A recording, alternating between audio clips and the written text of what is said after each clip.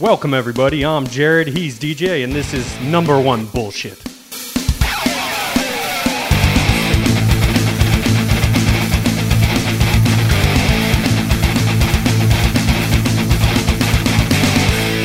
Early Criminal Day present to our fans. Y'all thought that my fight picks were off this week because I'm a bad fight picker? No, dude. Twofold. One, I wanted you to catch up, man. I've told you this on a previous podcast. I love you to death. I wanted you to catch up to feel good toward the end of the year. Merry Christmas Day. But also to our fans, your voice is gone. You're welcome. Now you guys get to hear me a lot today. Nah, man, how you feeling? I feel decent. I sound like Froggy from Little Rascals. So. Yeah, you don't look sick. That's a good thing. You said you don't feel sick. That. You don't feel sick. But that voice, whew, it's rough. Yeah, it's super rough. So sorry to everybody about that, and talking about super rough. Jesus, Arman Tsarukyan, dude. My note for that is holy shit. Yeah, the exact words I wrote down. I know. So there's actually a couple experience things that I want to talk about for this fight. For this card, but one of these is this one, because you don't want to jump the gun and be like, oh my God, Dariush. But the problem is at his age, if your chin goes, it might go. And when he got popped, it was like he's not defending, right? Mm-hmm. It's a shame because he might be one of those guys that was on that long, crazy streak that what could have been. And then the opportunity didn't come at his prime. Now, do I think that he's outside of his prime? No. But we've seen him flat now twice in a row. It's tough. It's tough for him. Yeah, I mean, we just saw what it takes to be that next challenger with Tsarukyan, right? Up until this point, he passed every test, and he just passed another one. You know, like when he got dropped by Joachim Silva, in his previous fight, it was like he did what a champion does, falls back on what he's good at, controlled the fight. Yep. And then here, just made a statement. Excuse me. And everyone wanted to say like he was going to have to grapple. I mean, that's what I thought, right? That all week I was talking about, is he going to be able to out grapple Dariush? Didn't have to. He said you can grapple with this right hand. Yeah, dude. And honestly, I don't want to make comparisons, but what I really like about Tsarukyan is the confidence he has is like Topuria, right? Tsarukyan is saying, I can beat Islam. There's no doubt. Topuria is doing the same thing. But for some reason, Tsarukyan's a little bit more likable to me. I don't know why. Like, I just, like, and it could just be my fandom of Volk is higher than my fandom of Islam. My respect for Islam as a fighter is obvious. I mean, come on. I would be just straight up hater, right? Yeah. But like, I really like Volk. It just seems like he's one of the bros, So I don't want to see Topuria do it. But when Tsarukyan's talking that shit, I'm like, ooh, I want to see that real bad. Real bad. I like Tsarukyan. The thing I didn't like was the whole Bobby Green deal. That was trash. It seemed like it was for the cameras. It was really weird. Mm-hmm. I don't get it. I agree with you on that. I'm sorry. When I was talking about like him, I just like him as like the person that I'm like a contender. Lightweight needs a contender. They need someone exciting to be a contender. And he's talking the shit and his performances. Come on. Come on. Can he beat Islam? Well, speaking of liking, go over to your podcast listening service of choice, like, subscribe, follow, and then also go over to X at number one BS pod. Give us a follow as well. And see if you're already following, you would be notified when the episode drops, when it drops on a Tuesday, because my voice is gone. So one other thing I do just want to talk about real quick with Tsarukyan before we move on. Don't think he gets the title next. No. Obviously, they're going to do Bronx. Well, I shouldn't say obviously, because they always do weird shit in the UFC. But I think I would love to see him fight Gaethje for number one contender. I would too. I just don't know why Gaethje takes that fight. I mean, I fought for the bad BMF belt. The only one that matters. The only one. Yep. And with the idea of that, I'm next up. I'm next up. So if I'm next up, why am I going to go fight this other kid real quick? I might only have one more time in me. If I'm Gaethje, and no, don't get me wrong, Gaethje's not scared of the kid. Mm-hmm. But why would you?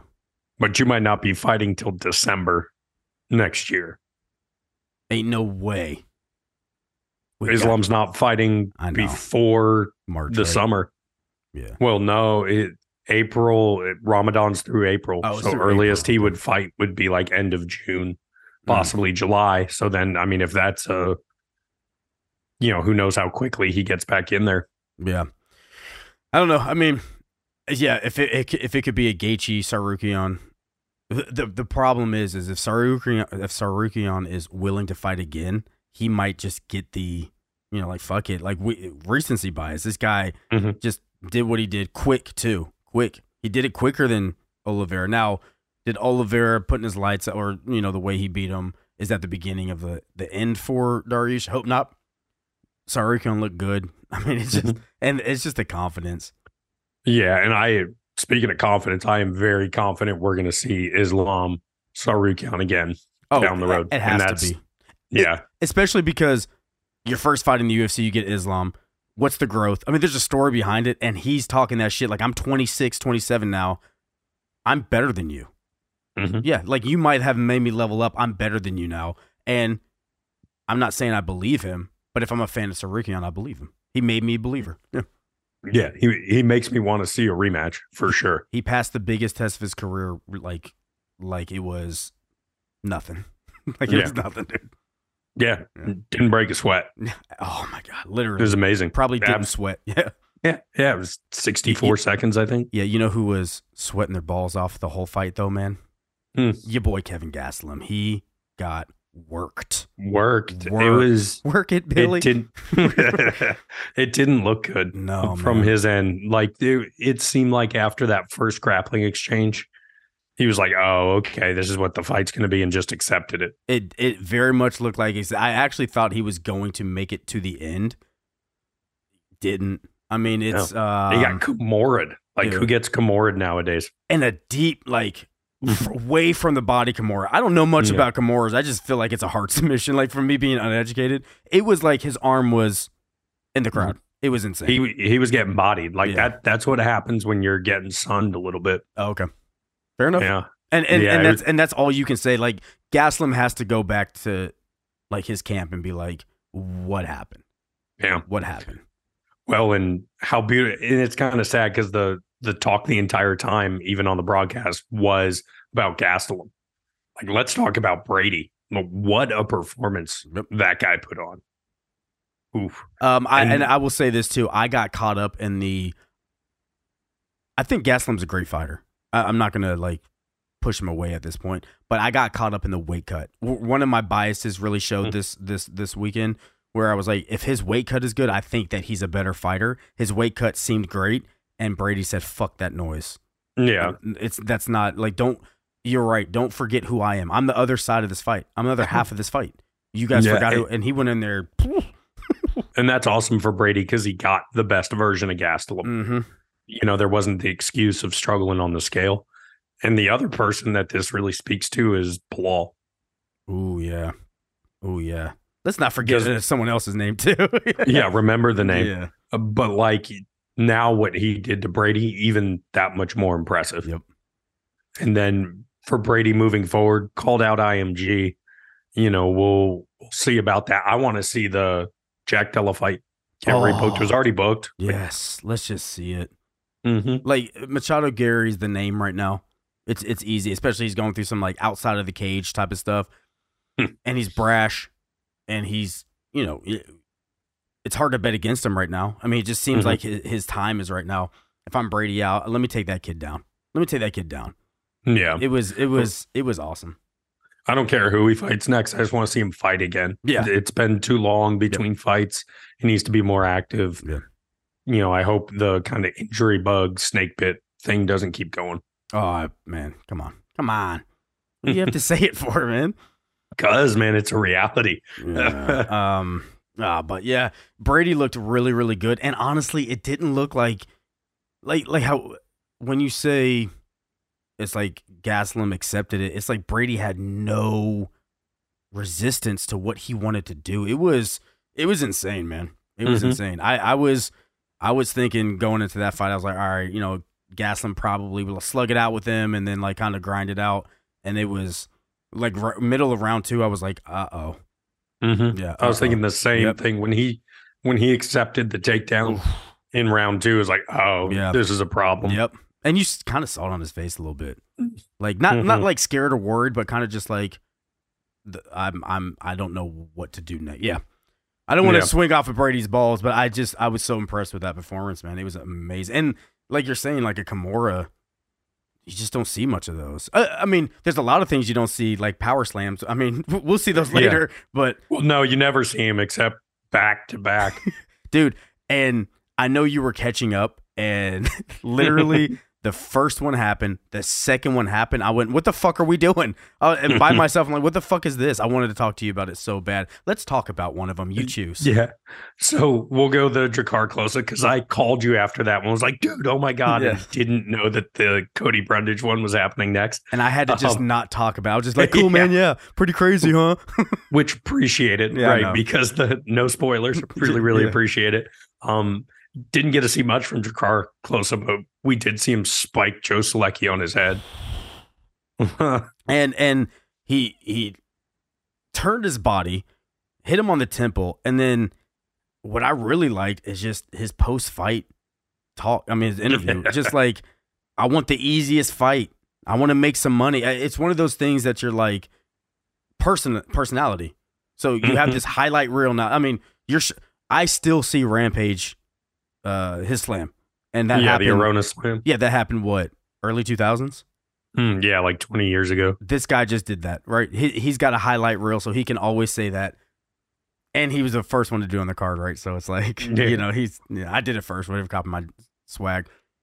But man, awesome. Can't wait to see him fight next. See what he does exactly. next. Yeah, he's put together a couple good performances in a row.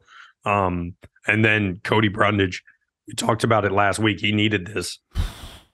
And boy, did he, against the guy that we highlighted, Zach Reese. It was almost disrespectfully being like, we're going to talk about Zach Reese for this fight and not Brundage, because Brundage, when you're in the UFC, it's different, right? When you're a consistent UFC fighter, fighting those people, training with those people is different. And his wasn't a slam and out, but it was slam.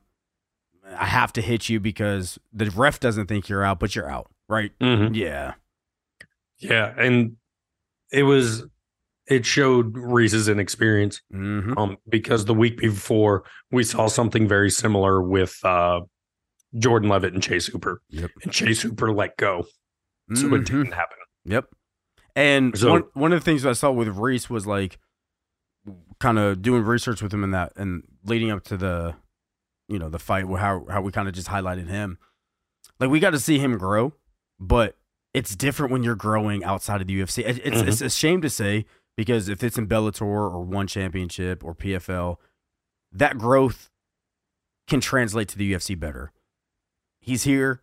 This is a big lesson learned. I don't think the UFC should cut him, but you have to come back huge after that. And Cody Brundage, like, he just earned himself another UFC fight, right? He just earned it. Yeah, he saved himself. Yes. Good for him. But needs to keep it up, because it wasn't like we were talking about. He's done if he loses. And talking about saving, Bobby Green's corner, the ref, there was multiple people that failed that man. Dude, how watching the fight, I'm like, oh, he's out, man, he's out, dude, he's out. It was when Bobby Green finally went limp, he got 3 more punches to the head. That's too many. Yeah, face down, limp. Like, not. I mean, it was bad. In most fights, after the first follow-up strike, based on the way he dropped, ref stopping it. Yeah. And you always talk about this, and I really like.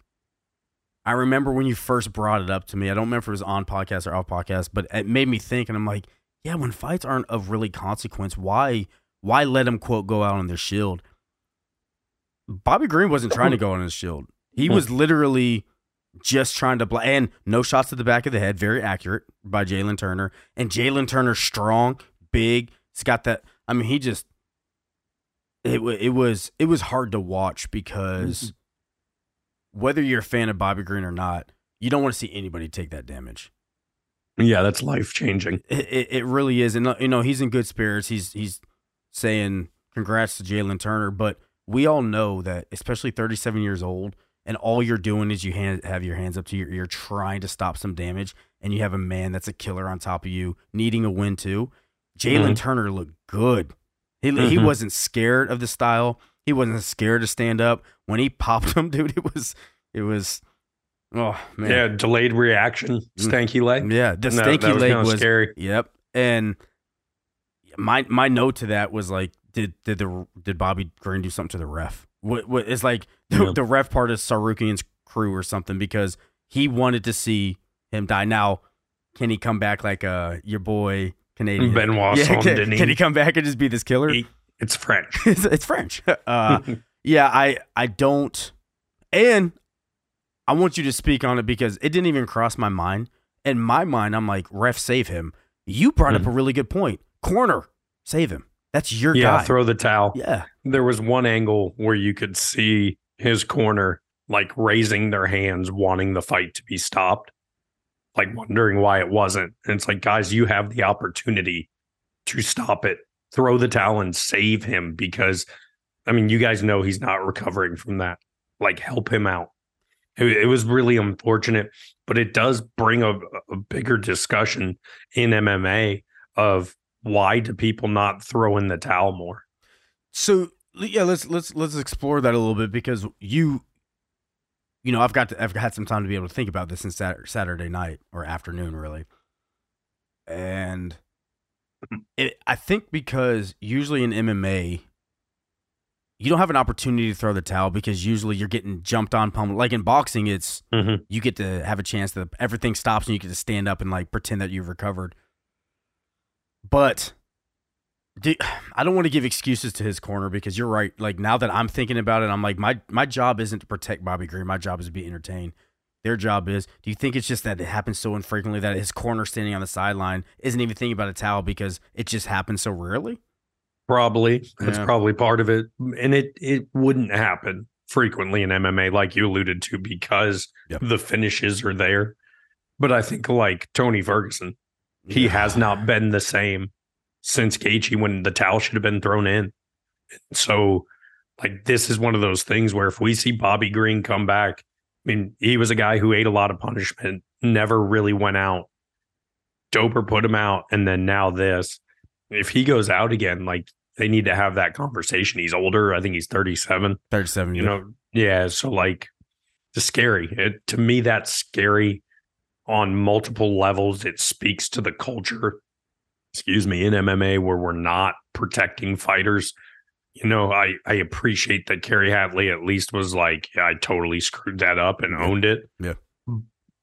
But also, like, I want to know what he was seeing. Well, like, what did he see that made him think this can keep going? Well, and it's always nice to say, well, I appreciate the referee owning it, but you can't give him back those 10 unnecessary hits, right? Mm-hmm. Yeah, what was he looking at? I mean, and I also really appreciate that the UFC commentators will call a bad this thing out. And, oh, man, it's unfortunate, because there's something about Bobby Green I do like. I mean, it's not like I'm part of his fan club or anything, but there's just something about him I like. But just knowing that these men and women go out there and like really put their health on the line, I have to accept that I'm okay with looking at a knockout. I don't care to accept.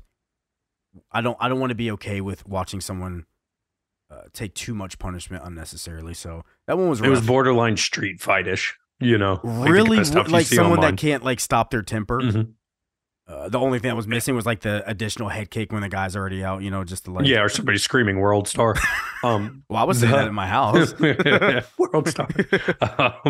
But the other unfortunate thing about this is now an amazing performance on short notice by a guy who openly admitted he did not want to take this fight. He had turned it down, and then they said, basically, you have to take it. Puts on a performance like that, and it's overshadowed by a poor stoppage, like a late stoppage. I've actually thought about this, and I don't know if it's going to be overshadowed, because this is what some people do want to see. It doesn't matter. Like, it doesn't matter what type of fighting you like to watch. Some people want to see this right here, where it's like, you know, well, you should just protect yourself. I think Jalen Turner, though, might have an opportunity to use this as like a real big, like on my least motivated moments, I show up, right? So like his next fight, if this is me not wanting to fight, what is it going to look like when I train and I do want to fight? So good win for him. You know what? Not a good win for him. Great win for him. Great win.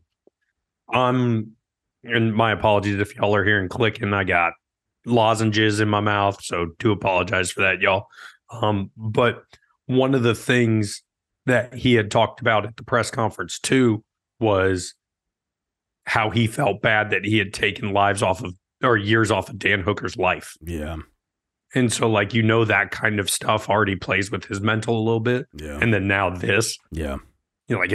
Now he sounded a little different post-fight press conference. Mm-hmm. He was like, this is my job. It's not on me to stop. So it was interesting to see that switch flip from like reflective during fight week to still in the moment a little bit, within an hour of the fight.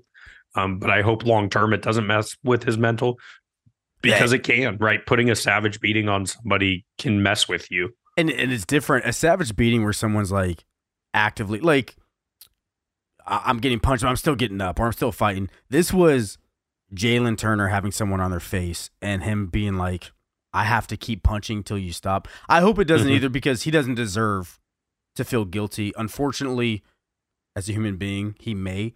But this isn't one of those times just like, bro, you held on to a submission too long, or you punched somebody after bell. It's like the referee just didn't give a fuck in that moment, or he made a mistake. But Bobby Green, he'll take some much-needed time off, recover. Jalen Turner can get back in next month. He can get back in whenever he feels motivated. Yeah, and I'd love to see him versus Drew Dober. I think that's a fun one. I don't know if he can fight up enough for it, but him versus Michael Chandler's violence. Right? Yes. Like, that would be fun. I don't think Chandler accepts that fight, but those two, yeah, exactly. Those two would be fun, though. I mean, you could put him against Saint Denis, but I don't like Turner just did you guys a solid. Don't do that to that man. And kind of speaking of, getting up and fighting, Figueiredo, man. Honestly, I thought Rob Font was just gonna be too long for him. Figueiredo, my Figgy has power. He brings power to bantamweight. And I feel like we're going to see him look real small against a lot of people. Imagine him next to Sandhagen. Yeah, but I don't like, did Font look small next to Sandhagen? No. I'm sorry. When I say small, I just mean rangy, right? Like, I think Sean O'Malley's going to look longer if he ever gets to it. I think Sandhagen's going to look longer. I think Cheeto's going to look longer, right? These guys are going to look longer. But what everybody has to respect now is that Figgy, maybe he looked a little timid. Because there was times that I was like, it seems like he's kind of holding back. Not holding back, kind of standing back. But if I'm his team now, I'm like, dude, you have the power. You're Figueiredo, dude. You're the champion. You just fought the same guy 4 times in a row. Now you got a new opponent, and you beat him in a higher division up. Font was looking pretty good until Figgy cracked him. Yeah. Fight-changing power. Yes, it is. So yeah. What do you do with Font, man? What do you do with Font? I don't know, because he did show improvement. Yep. Right? Like, he kept getting taken down, but he kept standing back up, which he couldn't against Sandhagen. Maybe some of that is Figueiredo being a little smaller. The takedown defense still does need some work, but the first attempt in the third round, he stuffed. Yep. So, like, you can tell he's still getting better as a fighter. But if you can't beat Figueiredo, like, top 10 gatekeeper now, right? Like, he already fought Yanez, but guess what? You're going to get the winner of this week's fight between Song, and if Gutierrez wins, you're going to have to fight Gutierrez. You're going to have to fight Jonathan Martinez. You're going to have to fight these guys now. Yeah, it's a shame, because I do agree with you. His takedown, like, defense, or at least getting back up, did look better. Got taken 4 times, 4 out of 7. Not terrible. But let's live in a world where Font's next fight is Sterling. He's getting taken down 100% of the time, but feels like still, right? I don't think he's made that much improvement. Now, what do you do with Figgy? I mean, imagine Figgy fighting Aldo or some crazy shit. You know what I'm saying? Like Piotr Jan. What a call that would be. That's the one. And if I'm Peter Yan, why not? It's a former champion. He just came and beat Font, who's in the top 10, and me being like, I want to get back to that thing. Let me take care. That is such a good matchup. They're such both a good older. Matchup. Yeah, and Figueiredo's older, right? Yeah. He's 36. Yep. So you got to fast track him. If you think you got something, fast track him. Yeah. Fight Piotr Jan. We'll see what happens after that. I don't think he'll fight Cejudo. Maybe he will. But that was something I did want to allude or talk about as well, just real quick. And they mentioned it on the broadcast. How different Figueiredo looks now from a stance standpoint. He has that Cejudo like sideways karate, like moving the head back. And it's all stems from the Pitbull brothers kind of karate type style. It's really cool to see it start to catch on. But yeah, what more can you say about what Figueiredo did?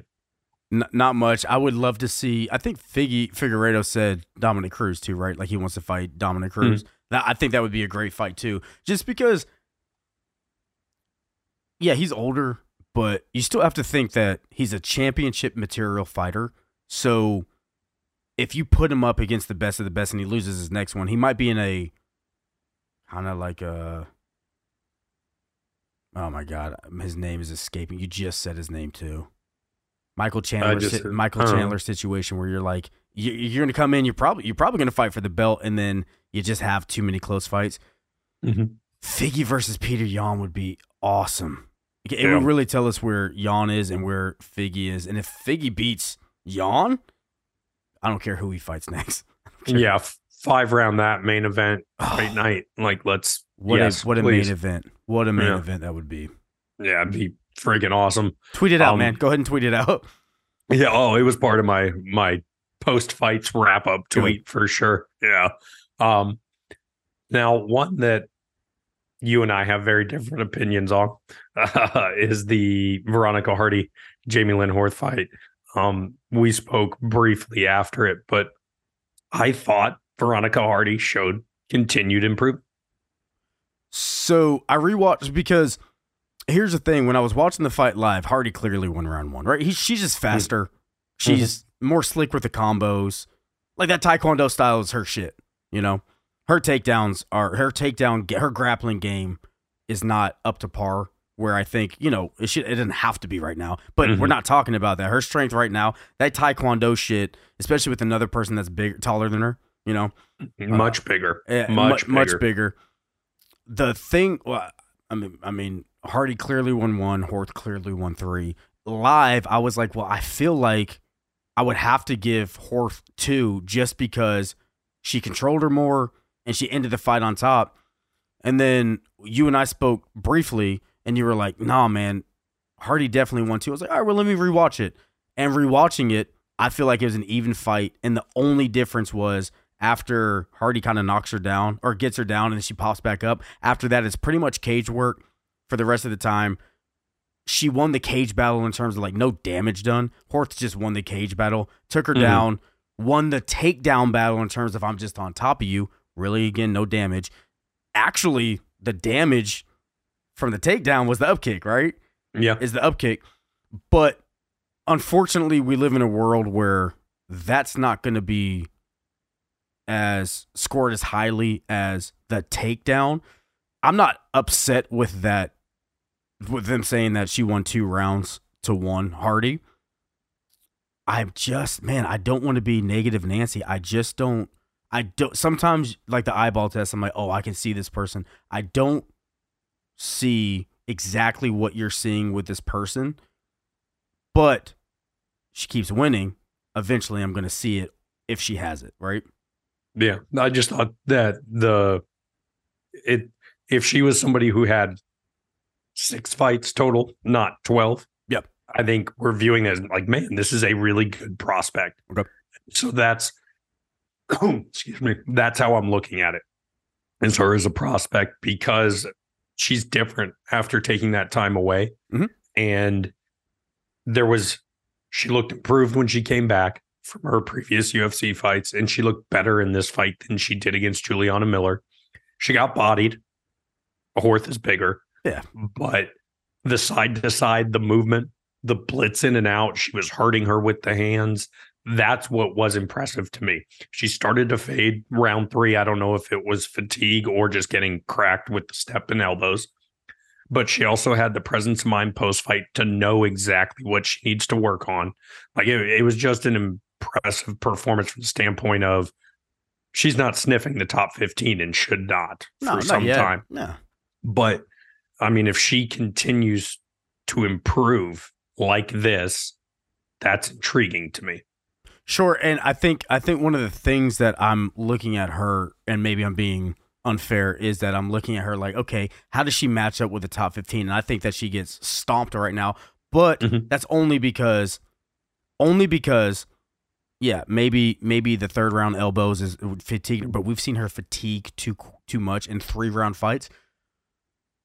But her stand up is, so with them kind of saying and I want to talk about the eye poke a little bit too, but with them saying that she can do powerlifting, maybe that helps with the takedowns, because the cage work, she didn't get taken down as quickly. She just, maybe the power wasn't there to really push her back away, because from a distance, that's where she's fun. She's fun from a distance. On the ground, yeah, the up kick was great, but I don't think it was one of those like 10 out of 10 up kicks. I think it's one of those scramble things and like got you, especially for how tall she is. But the eye poke was weird, right? It's like it happened. She called it out. The referee's like, nah. And then like 30 seconds later, they stopped the fight. I can't think of a time that happened before. Yeah, I think that has to do with they're in Texas. It's local ref. But it stops Hardy. It stops Hardy's momentum, though. It really does. I'm with you. Because it was a bad decision by the ref. Either you stop it or you don't. You don't delay. I think procedurally it was horrible. And we're watching the replay. Yeah, it was a poke in the eye, but the referee should have been like, I'm going to let this happen now and stop it. And then just be like, okay, it wasn't like we talked about the new procedures. Never mind. It wasn't an eye poke fight now. But Hardy had, I don't know if it was actually 30 seconds. She had 30 more seconds of control, and then you just stop and lose the position. I don't really get, because that changes that round. 100%. Yeah. It was strange. Yeah, it was just bizarre. Yeah, and 2 crazy fights. I wasn't even like really writing about them, or like I was watching. I was like, okay, this kind of is what it is. But that Wellington Turman Gooden fight. Oh my god. I mean, Turman was just dominating him the first round, right? Like it was just like, oh, this is a really good performance by Turman, and then hurt him again in the second round. You're like, okay, yeah, like Turman's about to do this, and then Korak. Gooden said, "Fuck that, dude." And when he came out, he beat him up. When he got his lick back, because Turman was beating him up. He just was beating him up. It was like how you said. That's my notes was he's got some hands on him, right? Like he's. But Gooden, it was like something switched in him. Something just switched. That killer instinct switch, right? Like I got you. It was out of blood in the water. Oh, he's one of those guys. Blood in the water. God. He swarmed. Yeah, that was crazy, but not as crazy as the next fight. That was also an insane comeback between Bellato and Potieria. That was, I mean, the light heavyweight zombie dude. What is going on? I mean, once again, was watching it in the first round. I was like, okay, cool. And then there was that weird combo at the end where he was just like killer instinct combo, like with his back on the cage. But then he hurt him. Potieria hurt him badly in round 2. That might be the first time I've seen like a 10-8, possibly 10-7. And then the guy gets finished in the same round. Dude, I mean, first of all, okay, could the fight have been stopped? Would you have been mad if the fight was stopped? No, I would not have been mad. It should have been stopped. He said he was knocked out. This is the thing, is like, especially when the hammer fists were going on, I'm like, dude, he's out. But I mean, I don't know how to feel about it, because he wasn't out. You know, like there's something about him. And when you felt the momentum shift, you saw it. How do you say his last name? Bellato? Is it just Bellato? Yeah.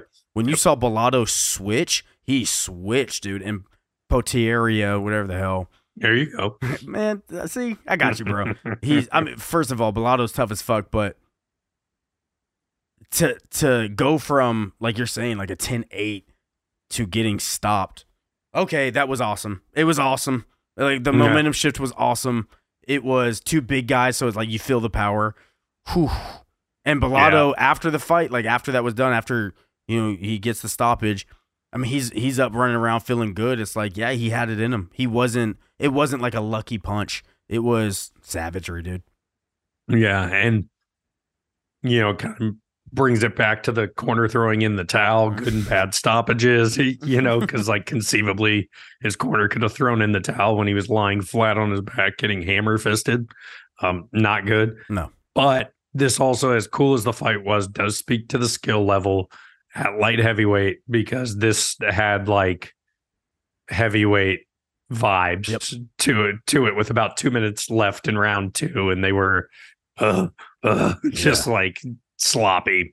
But neither of these guys is ever going to fight for a title. Sometimes this is just like the fight you want to see, right? Especially in like the heavier division. Yeah, it was. You're right. It was a heavyweight style fight where it's just like punch, like rock him, sock him. But I mean, how did he not go out, man? How did he not go out? How did Bellato even win the fight? Well, he did. He said he was unconscious. Right, he was like, I was out. I got knocked out. I don't know. Well, what happened? I don't know. Like repeatedly said, I don't know. He said in the post fight, because I didn't watch his post fight. Okay, yeah, he was talking to Cormier. And Cormier was asking him, and he was like, I don't know. I was knocked out. Like flat said it. And then he was like, asking him to walk through stuff. And he was like, I don't know. Hey, respect. I don't know. Respect. Yeah, straight pleading the fifth. Fifth. And then two old heads that I do want to talk about real quickly. And in one of these, I mean real quickly. Good on you, Miesha Tate, getting the win. We don't need to say any more than that. Good on you for getting a win, coming back and doing that. Yeah. Domination, first of all. I mean, it was weird. Absolute domination. Yeah. So good for Miesha Tate. Don't know if I need to see her fight again. That would be an awesome one to ride off into the sunset on, but is what it is. Now, somebody that I do want to watch fight again, Clay Guida. Oh my God. Like, it's just fun. If you can't put him out, which seems impossible, that dude has one like speed, and it's forward, and like nothing's gonna stop me. It is, and I was so impressed with Guida, but that's what he does. Silva to not fade mentally or physically, I was like, oh, this guy's got something in him too. But Clay Guida, he's too old to have that dog, and he's got that dog. He's, what? He's what I want Tony Ferguson to be. Yes. At this age. Well, with Silva, one, he let go of the guillotine, so he was not on his back to end the fight, which was really smart. Yep. But then, a lot of times you see those big muscular guys, and when the tide turns, it turns and they accept it. And he was like, nah, I ain't going out like that. And flipped it back in his favor in the third round. So just overall a fun fight. I will never accuse somebody of doing drugs ever. But I will say Clay Guida has big yayo energy. Yeah. Okay. So you don't have to accuse him, but he does them. Like, even after the fight, it's like, dude, stand still. But the scary thing is that you're like, yo, you can go 2 more rounds. Like, did you see him walk out? Yes. He high-fived everybody. Yes. Everybody. He is just, it's just, some people just have that thing in them where it's just like, I don't get tired. He doesn't get tired. I mean, even to be getting rocked, because he was getting hit too. But he got hurt badly. And honestly, I kind of was writing Clay Guida off. And it's like, well, shame on me. But in the third round, I started writing Silva off, and I was like, once again, shame on me. He did not give up on himself, man. And that right there, Silva now knows. He now knows. I have it in me, dude. It was whew. Yeah, it was a fun one. And that was just a fun fight. Yeah. From an old head, Yeah, exactly. Sometimes you just want to see those. Yeah. Right? Like we talk about the fight nights. You have your fights of consequence, like our main event, like the Jalen Turner, Bobby Green fight, the Figgy Font fight. But then you also have your prospect fights, which we saw with Zach Reese, which didn't play out too well for him. Veronica Hardy did show up. And then you have these just fun fights, right? Drakkar Klose and Joe Selecki, just fun. Guida, Joachim Silva, fun. Like, just awesome fights. Love fight nights. Hate when people are like, oh, I don't know who these guys are. Well, I don't mind that either. I don't mind that aspect of it, but I also like fight nights with a fucking fun crowd. UFC, the Austin, Texas crowd was good, right? Like, and they were like, when they were yelling Guida's name, it's like that's just respect right there. And like he's like, ow, he's like getting juiced up for it. I thought it was a great, a really amazing night of fights. I mean, realistically, it's not like the Hardy fight was bad. It just didn't get stopped. It was still a good fight. Like these were just top to bottom, really good fights. And then, like I said, I'll let you catch up a little bit. You're welcome. And then we're going to go from that to the Apex, because this week's card that was supposed to be in China is now taking place in the Apex. But it's going to be a good one. There's some really, really exciting stuff to look out for here. And I was really intrigued looking at the card this week, but there was only 10 fights. I know. And I was like, how are you going to do a 10-fight card? But they've added 2 more. So first of all, Daniel Marcos is taking on Carlos Vera. That's going to be a catchweight at 140. Daniel Marcos was supposed to fight in Sao Paulo, but that fight got canceled back in November 4th. So if you want to get a little breakdown on what we think about Daniel Marcos, go back and listen to episode 18 previewing Sao Paulo. And then the other fight actually was supposed to be last week, is now happening this week. Steve Garcia versus Mel Costa was originally a featherweight fight. It's now going to take place at lightweight. So if you want our take on that, we talked about it last week. So go back and listen to last week's episode to hear what we have to say about that. And I'm just going to throw on the tinfoil hat here real quick. So the card only had 10 fights. Well, 11 once they added Daniel Marcos. They're like, you know what? We need more fights. All of a sudden, Steve Garcia, undisclosed illness, not weight cut related. We're going to have to pull this fight from the card. And, but he's better. Yeah. We're ready for it this week. Yeah, I honestly, I was going to ask you if you think that it was like what the deal was. But, I mean, if someone's sick and you're like, hey, I don't know if I can. You didn't use air quotes. Oh, sorry. Sick. Okay. And maybe behind the scenes, UFC's like, well, are you willing to fight next week? Maybe they paid these guys a little extra just to pay. I mean, that would be awesome. I'm being very optimistic about this right now. I don't know if that's how the UFC runs, but I mean, at least we get to see it, because I think that's really going to be a good fight. It'd be a fucking awesome fight. So like, I'm really excited. I was bummed last week when it got canceled. And they need something, right? Just because you're right, 10 fights, that's not the trend that they're having.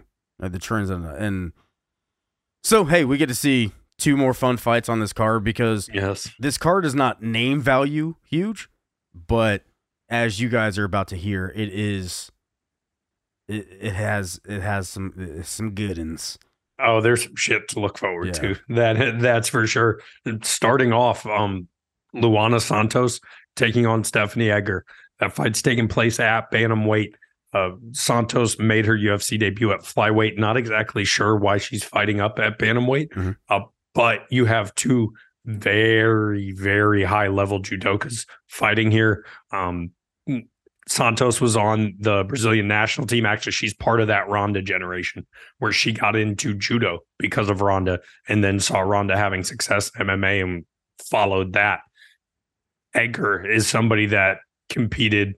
I believe she was also a national champ for, where is she from? Denmark? But she as well. You wanted her to be from Netherlands so bad. Yes. But so really, really interesting. I want to see the clinch work here. Santos does carry power, but she swings very wildly. The striking leaves something to be desired, but power in women's fighting is not always there. So that is an intriguing, I don't want to say so, attribute that she has that not everybody has. And she's young as shit. She's 23. She's only had 7 professional fights. So this is a good step up for her. But realistically, we've seen some of the cool grappling exchanges. I think we might get some really good clinch exchanges here. So for me as well on this fight, like one of the things I'm trying to see, because Santos just seems like this young, I mean, the judo base, and especially in women's fighting, just seems so clutch. But is this going to be one of those fights where you have 2?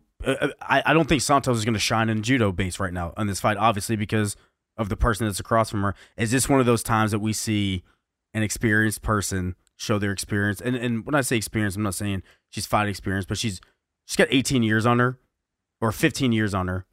that makes a difference. It does, right? And is this going to be?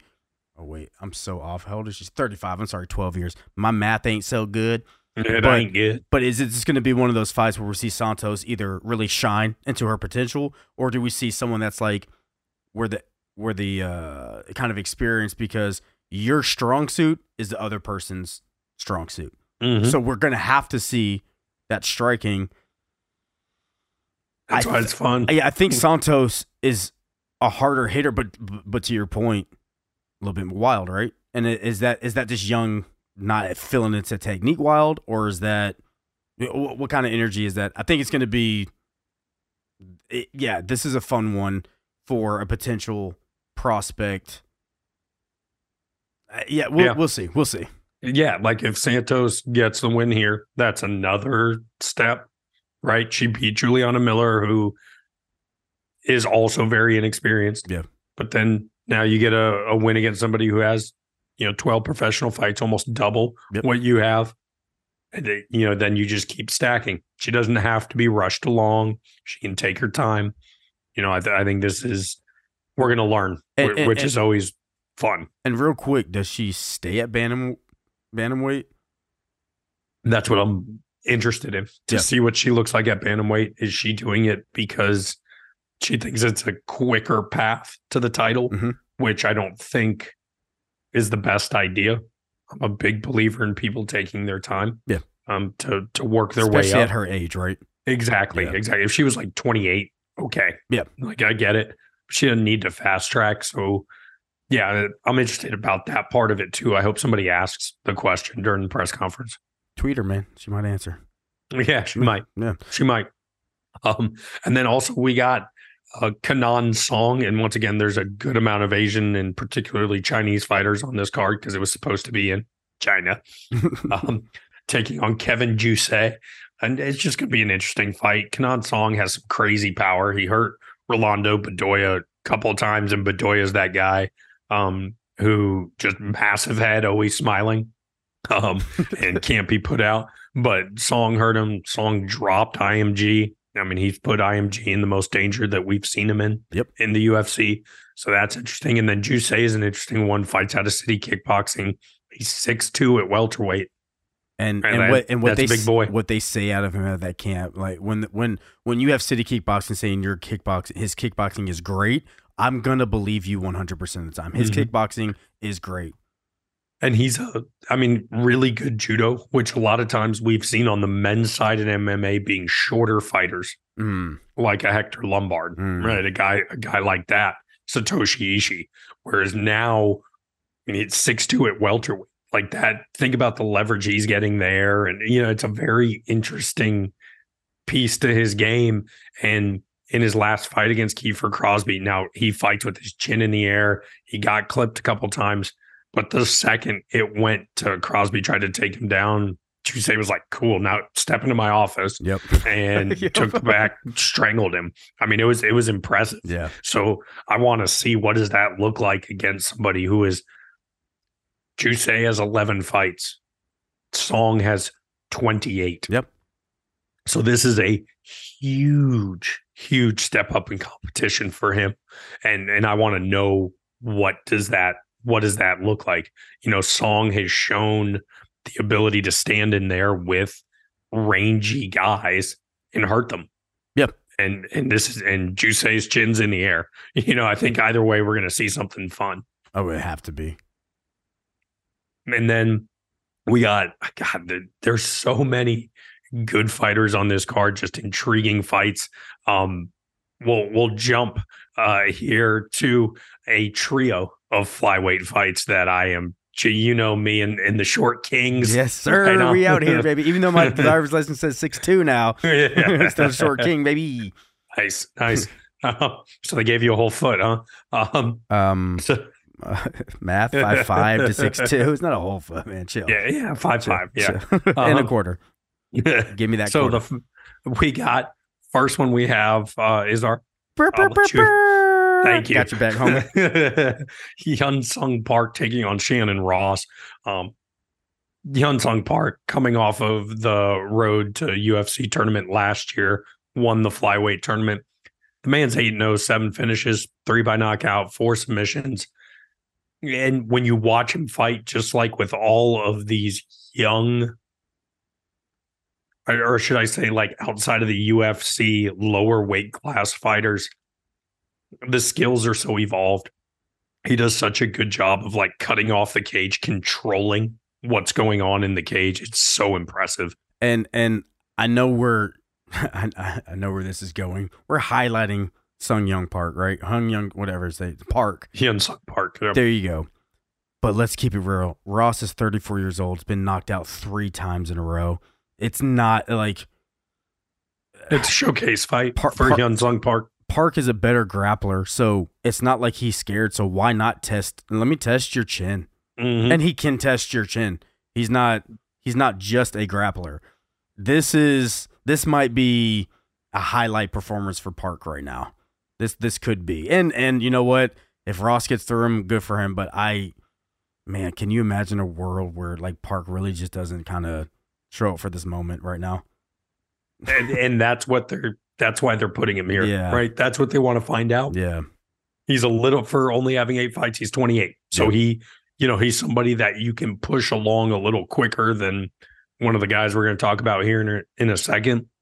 But yeah, like, hey, let's put this kid on the stage. Let's see. And it's tailor-made for him. Yeah. Right. He has good striking. He's got a nice jab. He's got good calf kicks.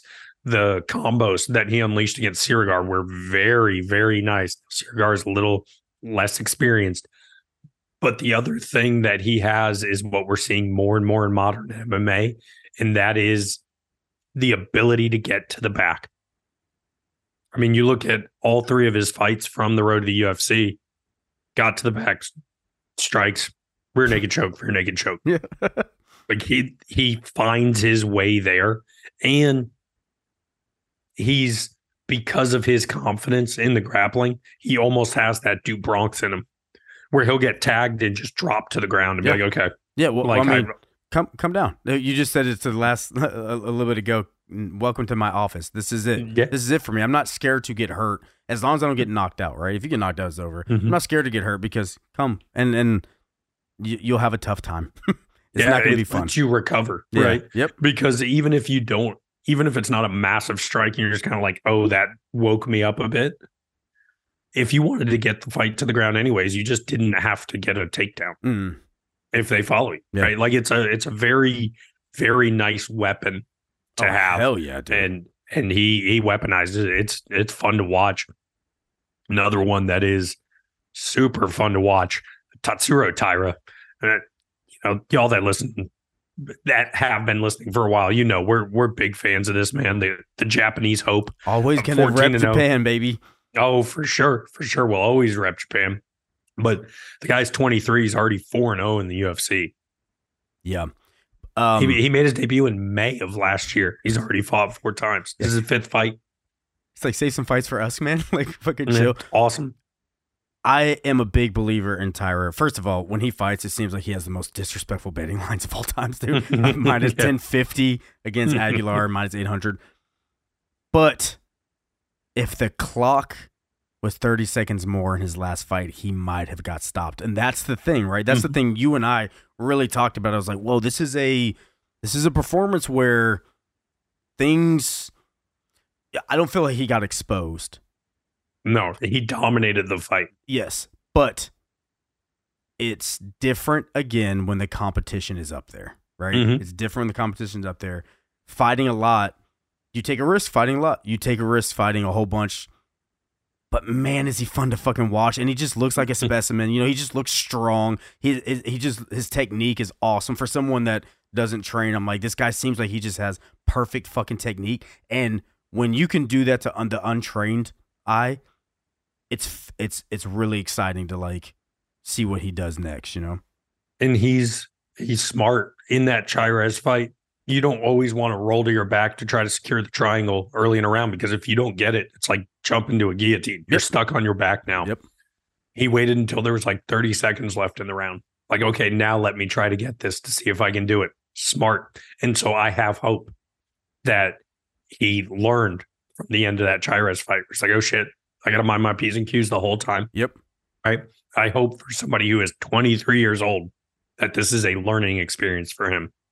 And you know what's better? Oh, go ahead. My bad. No, you go ahead. No, I was gonna say, you know what's better than losing and learning is winning and learning, right? So if he can dominating, win, if you can win and still have something like, oh, I have to learn this experience. We saw it with another young fighter. I'm not going to think of his name right now, so I'm not going to stop the podcast for it. But when you can learn a lesson and still win, like that's fucking special, right?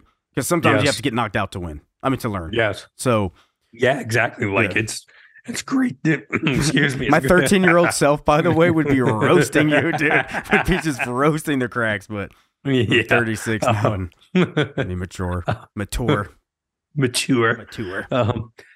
But yeah, he's not taking on an easy fighter, Carlos Hernandez, right? Like this is a tough test, and Hernandez 9-2. One of those losses coming to Alon Nascimento, who we'll talk about in just 1 second. But one other thing that I do want to touch on with Tyra, his ability to recover. Yeah. Right? Because he got dropped by Jesus Aguilar. And we saw Aguilar separate Shannon Ross, who's fighting Hyun-Sung Park, from consciousness. Yeah. I mean, scary knockout. And he ate that. He got hurt, but he was able to recover and get the win. And so he's passed that test. He's passed the you can't get lazy test. Mm-hmm. Right? Now he's got another. I mean, Hernandez is 30, but 9-2. Another similar experienced fighter coming for him. Yeah. Can he pass this test? And go ahead. I was just gonna say I was on the message boards on SureDog. Nice. Shout out SureDog.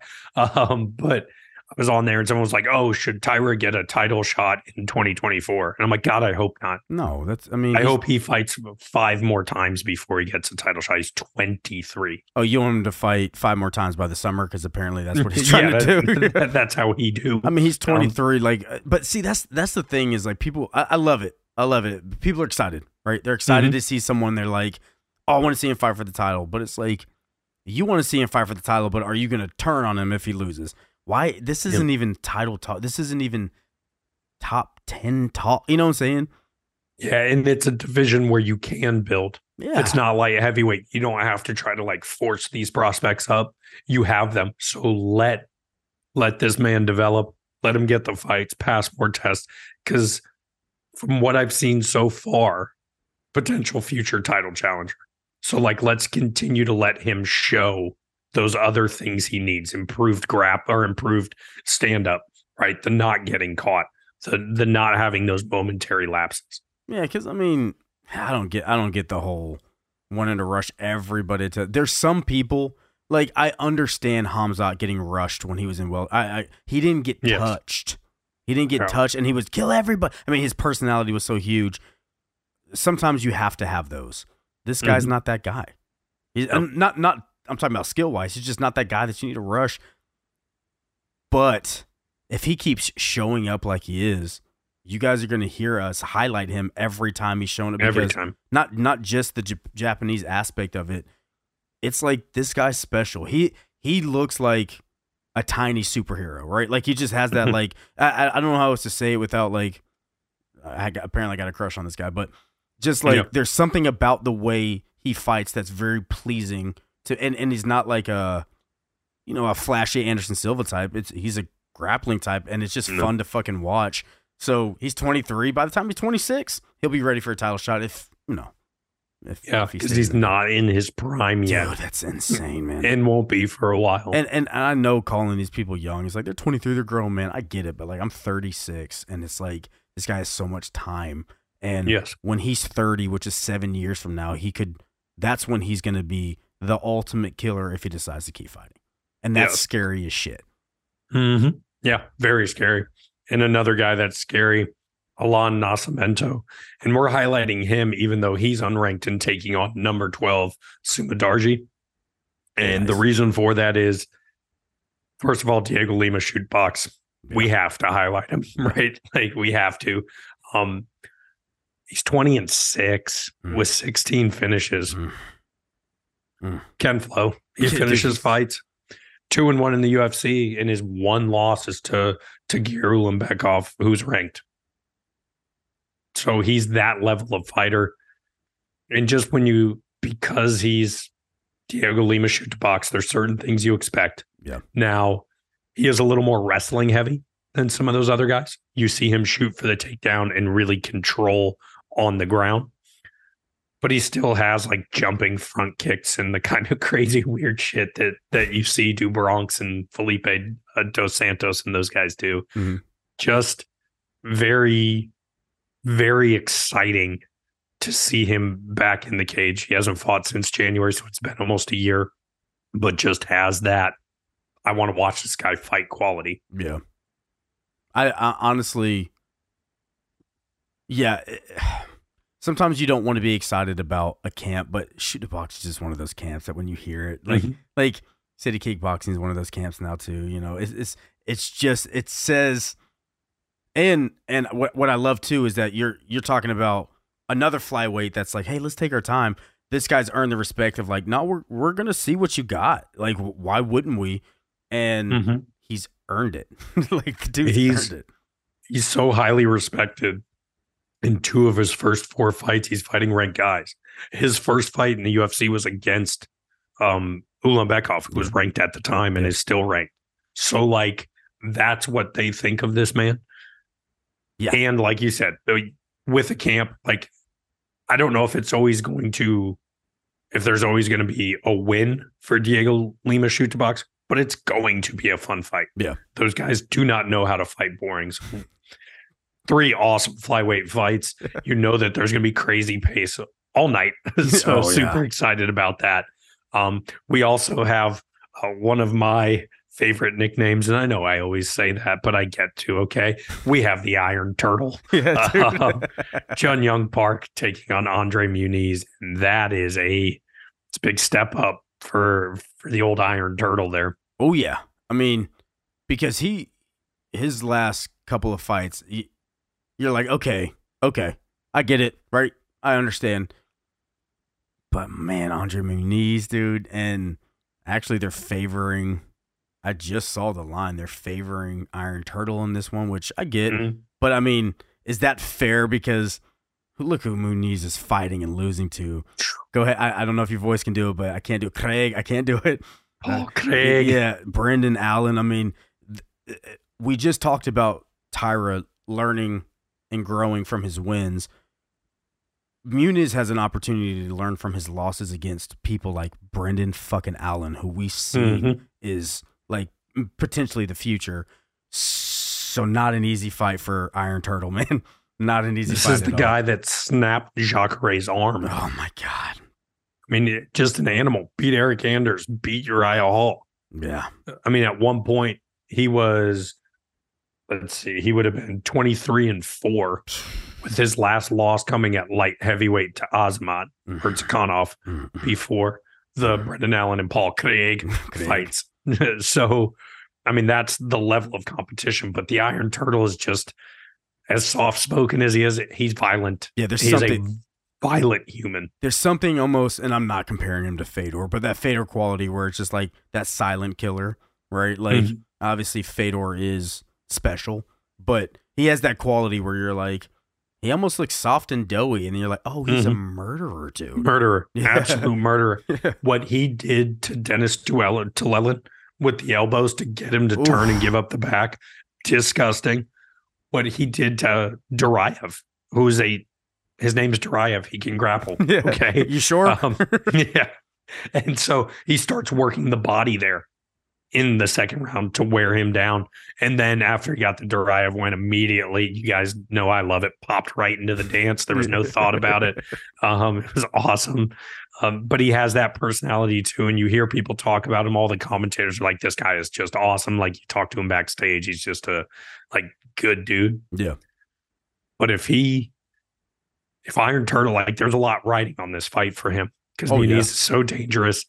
And if Iron Turtle gets the win, you're now on that level of the Brendan Allens, the Paul Craigs. Like, you have worked your way into that discussion of top 15 at a weight class that has a bunch of guys knocking on the door. And unfortunately, like, you can make your way into the top 15, but there's some people in front of you, like Chris Curtis, that's another level test, right? It's like, so this is really good for him to be like, okay, I'm here now, I'm back. But we've already seen him fight Craig, we've seen him fight Allen. It's like, okay, you're not there yet. I'm sorry for Muniz, we're not there yet. So Iron Turtle beating Muniz is like, okay, you're knocking on that door, but you still have some tests like Chris Curtis. I don't want to forget about like that test. You do have to fight the Chris Curtises of the world. You do have to show that Muniz loses to a Paul Craig and a Brendan Allen, and you can beat those guys. It's not easy. Like, middleweight is so fucking fun. For Park to do this, 32 years old, we say it all the fucking time. It's your life is stressful after this if you win. Yeah. You get this win. You're not fighting Dennis Tlelin anymore. No offense to him. Yeah, but like now you're fighting Ikram Alaskarov. You're fighting Roman Kopylov, right? Like you're fighting all these guys. So yeah, so scary. I mean, be careful what you wish for. but he's also that guy that you can tell he's like, I'll fuck everybody up, right? Like, I mean, his 2 losses in the UFC. Fluffy Hernandez, where he got choked. Yeah. And then a standing TKO to RoboCop. Yeah. Okay. Yeah. Animal. Absolute animal. Yep. And then our co-main event. After all of these smaller weight classes, we're slowly working our way up. We had middleweight fight we just talked about. Now our co-main is a light heavyweight. Khalil Roundtree, who was supposed to fight Azamat Murzakanov last week, is now taking on Anthony Smith, which actually from a ranking standpoint is a better fight for Khalil. And I actually think overall is probably a better matchup for Khalil. But this is by far and away Roundtree is the most exciting person on this card for me. Like, he's the person I want to see the most. Anthony Smith ain't no bitch, dude. Like, no. This is such a huge... This is the guy that we talk about. Anthony Smith's the guy that you got to beat to get to that upper level. And Anthony Smith still has it in him. He just still has it in him, right? This still has the fight, for sure. This fight is actually really, really fun. And with the way Roundtree's been looking, man, I don't know what to think about this one. It's not an easy fight. If he can get past Smith, he's in the same boat as Iron Turtle. Now it's a different boat because it's like heavyweight, but after this, Roundtree has a good voice to be like, give me 2 more fights for my title shot type shit. This is what Smith win will do. He called for either a main event, I think, on his last one and didn't get that. Poor guy. Yeah. But Roundtree's exciting because when he's on, and we talked about it ever since he came back. What was it, after the loss to Prachniow? He's just been violent. It's been a different level of violence, kind of with the exception of the Dustin Jacoby fight. Yeah. And this, I mean, he does bad things to people, and Anthony Smith is going to be there for it. It's a test that Roundtree absolutely has to pass, because when he's, basically he's fought 2 other guys of that ilk, Paul Craig, which he won back in 2017, but then he got knocked out by Johnny Walker in 2018. Yeah. So when he's had those opportunities, he's faltered. This is a big one. It's a test he has to pass, and something Anthony Smith needs to do. He has to address the calf kick. Oh my God, because it's coming, baby. It's coming. Yeah, Johnny Walker calf kicked the shit out of him. Yeah. So you would have thought he addressed it. The very next fight, Ryan Spann, who's not a kicker, calf kicked the shit out of him again. And so it's strange. He trains out of Factory X, right? That's where all these little leg choppers are coming from with Gutierrez and Martinez. Like, these guys, just take people's legs for dinner. So it's weird that he doesn't check those kicks as much. But Anthony Smith, also, like, you got to win this. This is a must win on both sides, because if you're Anthony Smith and you lose this, now you're not really the top 10 gatekeeper anymore. It might be top 15. Absolutely. And he's a guy who, when you look at it, he has 55 professional fights. Yeah. It's so that's where the experience, that's why That's why he can win after getting chopped down, right? That's just the thing that Anthony Smith has. He doesn't have give up in him. I mean, we saw Anthony Smith, whether you agree with him or not, when he could have said, I got an illegal blow, he could have been a champion of the division, right? And when he fought John Jones, of course, I didn't think he was going to win, but I was like, ooh, this is going to be a tough one for John Jones. That's who Anthony Smith was, who he still has that like mentality of can be. But Khalil Roundtree wins this. He takes his number 8 spot, right? So now you're number 8. Now you gotta deal with, well, one person that has already beat you, like you said with Johnny Walker, but he's already fighting. But this is a big moment for Roundtree because he's got a lot of hype around him where it just seems like people are just starting to be like, I really like that guy, right? So like if you can couple that with a win over Anthony Smith, who people just kind of go, kind of like that guy, it's like it's two guys that kind of just get liked.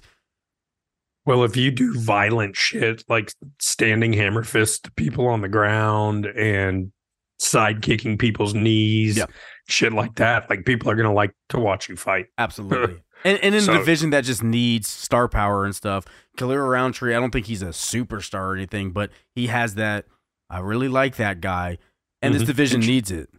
He's different, right? Like when you hear him talk, it's not what you would expect from how he looks at all, because you just expect some like hard-nosed motherfucker, you know what I'm saying? And it's just like, I mean, he went over to train Muay Thai because and it changed his whole game, And he's an artist. Yeah, right. Like, So gonna be fun. Gonna be violent. Yeah, great match. I do kind of wish he would have got the 5 round.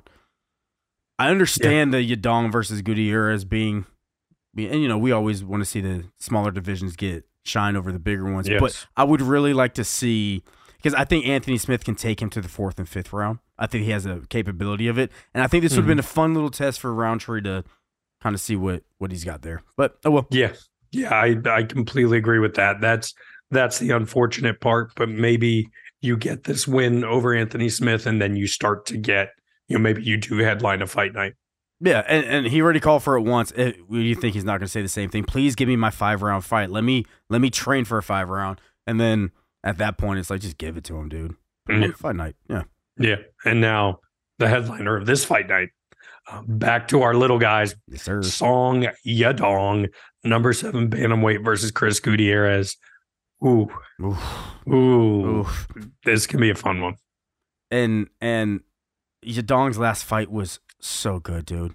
Yeah, Yadong, yeah. Just get all the giggles out because we're still children at heart. I might not laugh at your voice cracking, but Yadong gets me every time. What was that? Pause. And lost to Sandhagen. That's not. You're not like, oh, you lost to Sandhagen when you suck. And Gutierrez looked really good in his last outing against Alatong. Or Alatang. Is it Alatang? Alatong Haley. Alatong. Okay. Show off. I thought your voice is gone, dude. But so Gutierrez. I'm sorry. Oh my God, sorry. Yours is going too. No, dude. So Gutierrez lost to Munoz in a decision. Beat Alatong, and I thought he looked really good against Alatong, and those leg kicks really shine in that. This is a big. I feel like we're just a broken record. Huge moment for Gutierrez. Huge moment. I mean, it's such a jump up in ranking and in competition after and it shows what the UFC thinks about the guy because he does have something special about him. But you're telling me he jumps in front of the Rob Font that we just kind of saw. Ooh, he jumps in front of. I don't know where, Figueiredo is going to be ranked at. I really don't know where you rank him at. But you got to imagine that Gutierrez beat Song Yadong. Figueiredo's behind him. You have a former champion behind you with Peter Yan, Marlon Vera, Sandhagen, Cejudo, Marab, Sterling. I mean, you got all these killers in front of you, dude. Once again, little stressful to win this fight. Like, do you really want to win? Because it's stressful up there, baby. I'm really excited for it just because, like, what Gutierrez has faced in his last 2 fights with Pedro Munoz and Alatong Haley is kind of a similar fighter, a guy that's going to pressure, move forward, and has big time power. Yep. And he wilted a little bit against Pedro Munoz, right? Yeah. He got cracked early, and then was a little hesitant after that. I want to see if he gets cracked by Yadong, we got to see what happens, because he brings the heat. Like, that is some legitimate power that he's throwing with. One thing that'll be of note here, it was going to be in a bigger cage. Now we're in the Apex, smaller cage, less movement for Gutierrez, which is one of his weapons. I mean, just the Muay Thai from him is so beautiful. Spinning shit. The calf kicks are disgusting. The hematoma that he put on Alatung Haley's leg was one of the nastier ones I've seen. I mean, yeah, just disgusting. And Song Yadong, similar fighter, pressure, throwing punches. And so I want to see how that works. Gutierrez switches stance a lot. Song does a little bit, but not a ton. Yeah. So is he going to be able to beat up that calf? Song goes for the calf kicks too. Yeah. That's his thing, is he has the calf kicks and he's got special power in the left hand. Mm-hmm. And those are kind of his two weapons. Corey Sandhagen said it's the hardest he's ever been hit. Oh, yeah. Rewatching that fight, when he connects and you see Sandhagen's eyes just go big, like, oh God. Some people have it, right? Yeah. Yeah, some people have it. And Song Yadong has it. Now, sorry to interrupt, but I just have to say, and that Sandhagen fight was 2-2 going into round 5, but it got stopped. Yeah, it got stopped between rounds. Yeah, but it was tied up. Yeah, for sure. I mean, that's what I was trying to like just kind of wrap my mind around, is like, this is such a hard fight for Gutierrez. It's just such a hard fight, right? Like, yes. And if he shows up for this moment, it really shows how special he is in the UFC's best division. That's the problem that Gutierrez has, is that he's starting to shine in UFC's best division, right? Yeah. So this is the rightful main event. This is the rightful main event, because both of these guys can both go on a run separately after this fight, and we could see them 2 years down the road, 3 years, being like they're a contender for the title. That's how talented they are. They're meeting now. I think to your point, like, who's gonna out calf kick the other? Who's gonna impose more of that or inflict more of that damage first?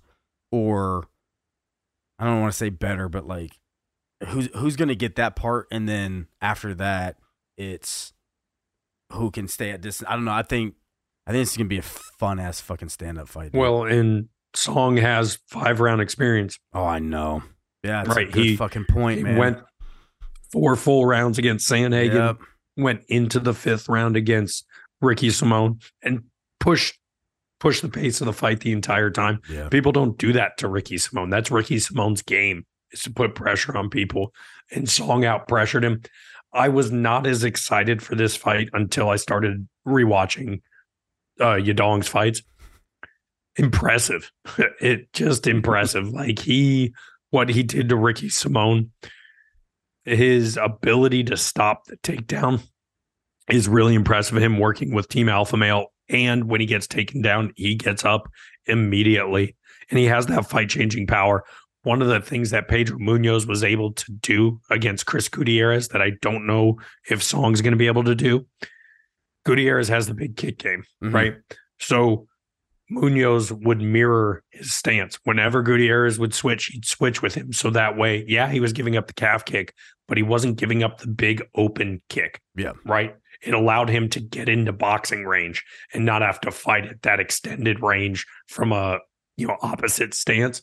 And so I don't know if Yadong is as comfortable in southpaw. Like, he switches stance mid-combo like a lot of guys do now, but you don't see him set up in southpaw a lot. Yeah. And so, like, is that going to be the thing where if he can't do that, Gutierrez starts getting the kicks off?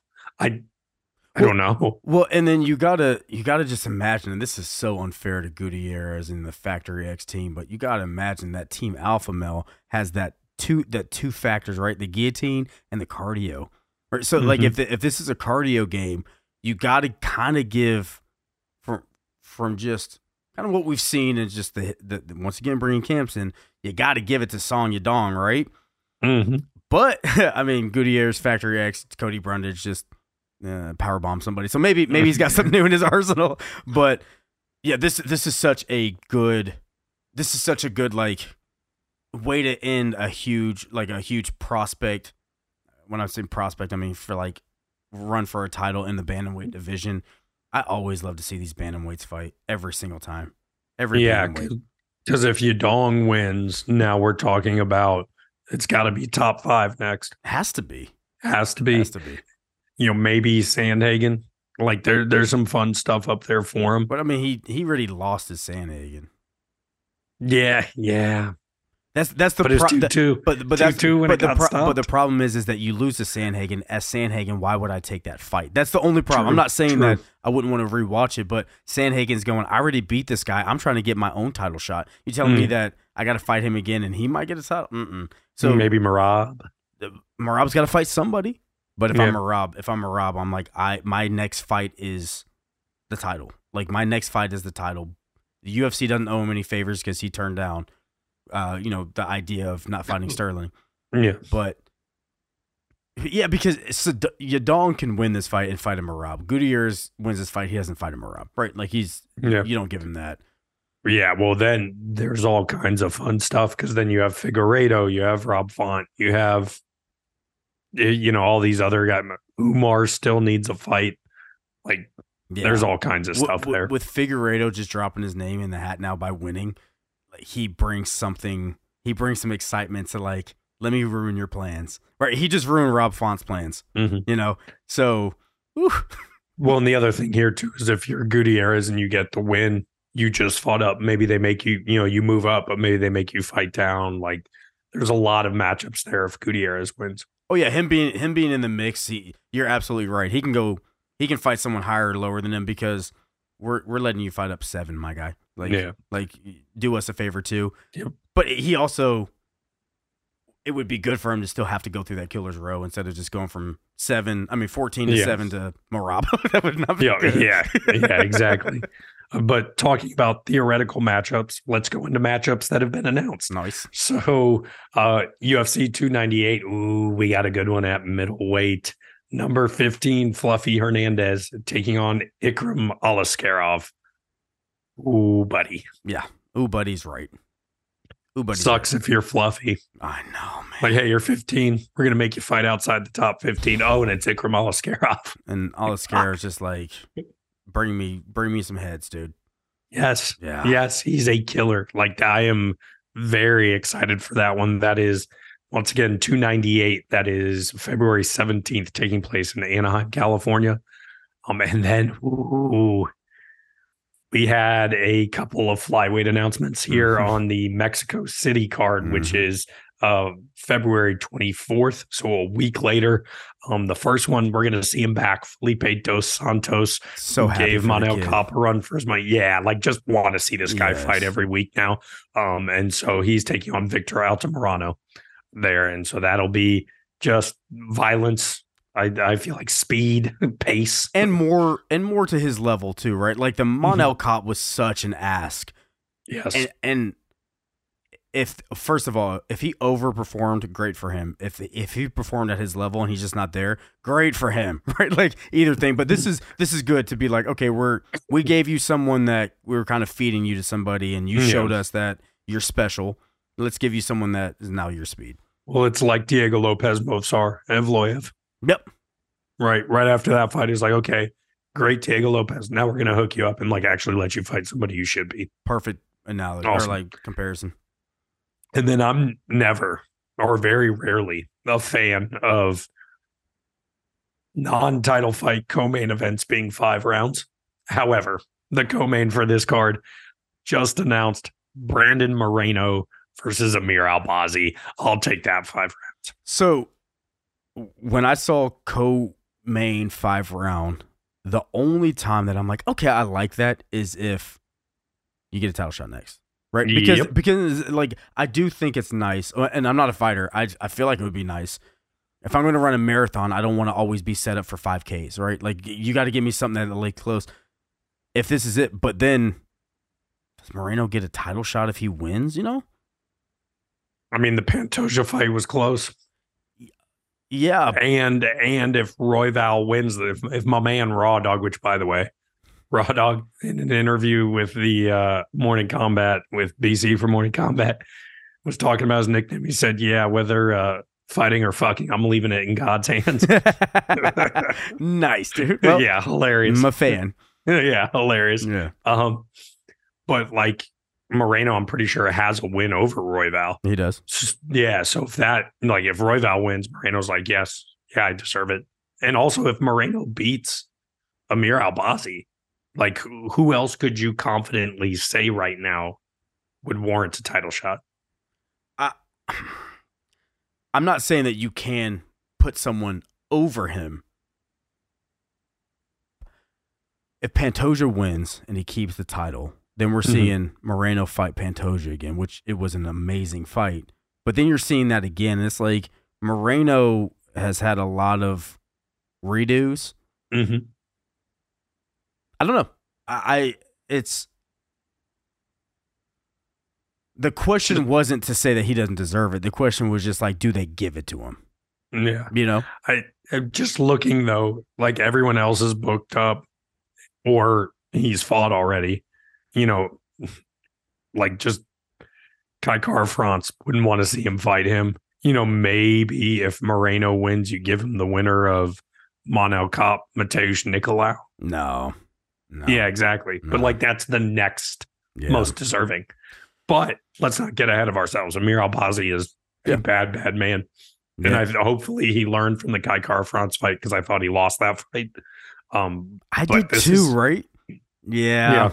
I think everybody but the judges did. Yeah. But this is an exciting one. I'm pumped for this one. I was interested to see who Moreno was going to come back against. Yeah.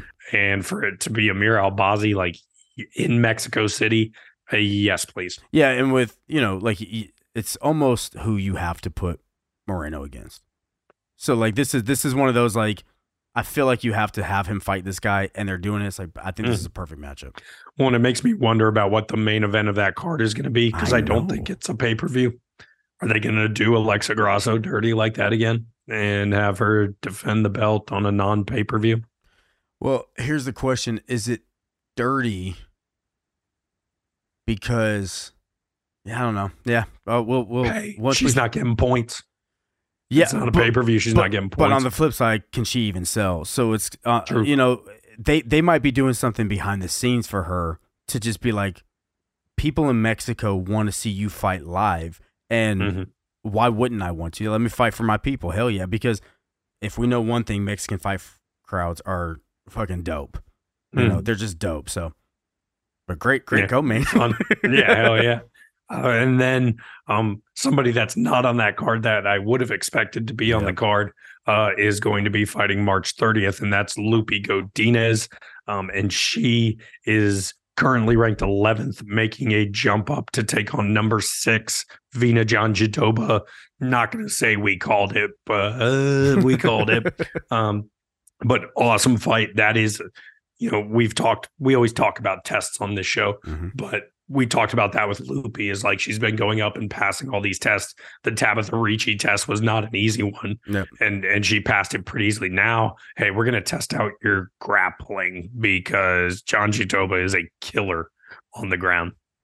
Yeah, and this is actually really good. I am kind of surprised. Maybe she just wouldn't be ready for the Mexico card, but oh well. I mean, fun. These are free fights. I mean, Mexico City and Fight Night, you know, free fights. Yeah, pay for your ESPN Plus, but cannot wait. Awesome cards announced. Anything else on your end? Nah, man, just get your voice better, my guy. I was gonna say I'm gonna rest up. Hopefully, it's good in time for the F update. As always, appreciate y'all for listening. Love and respect. Later.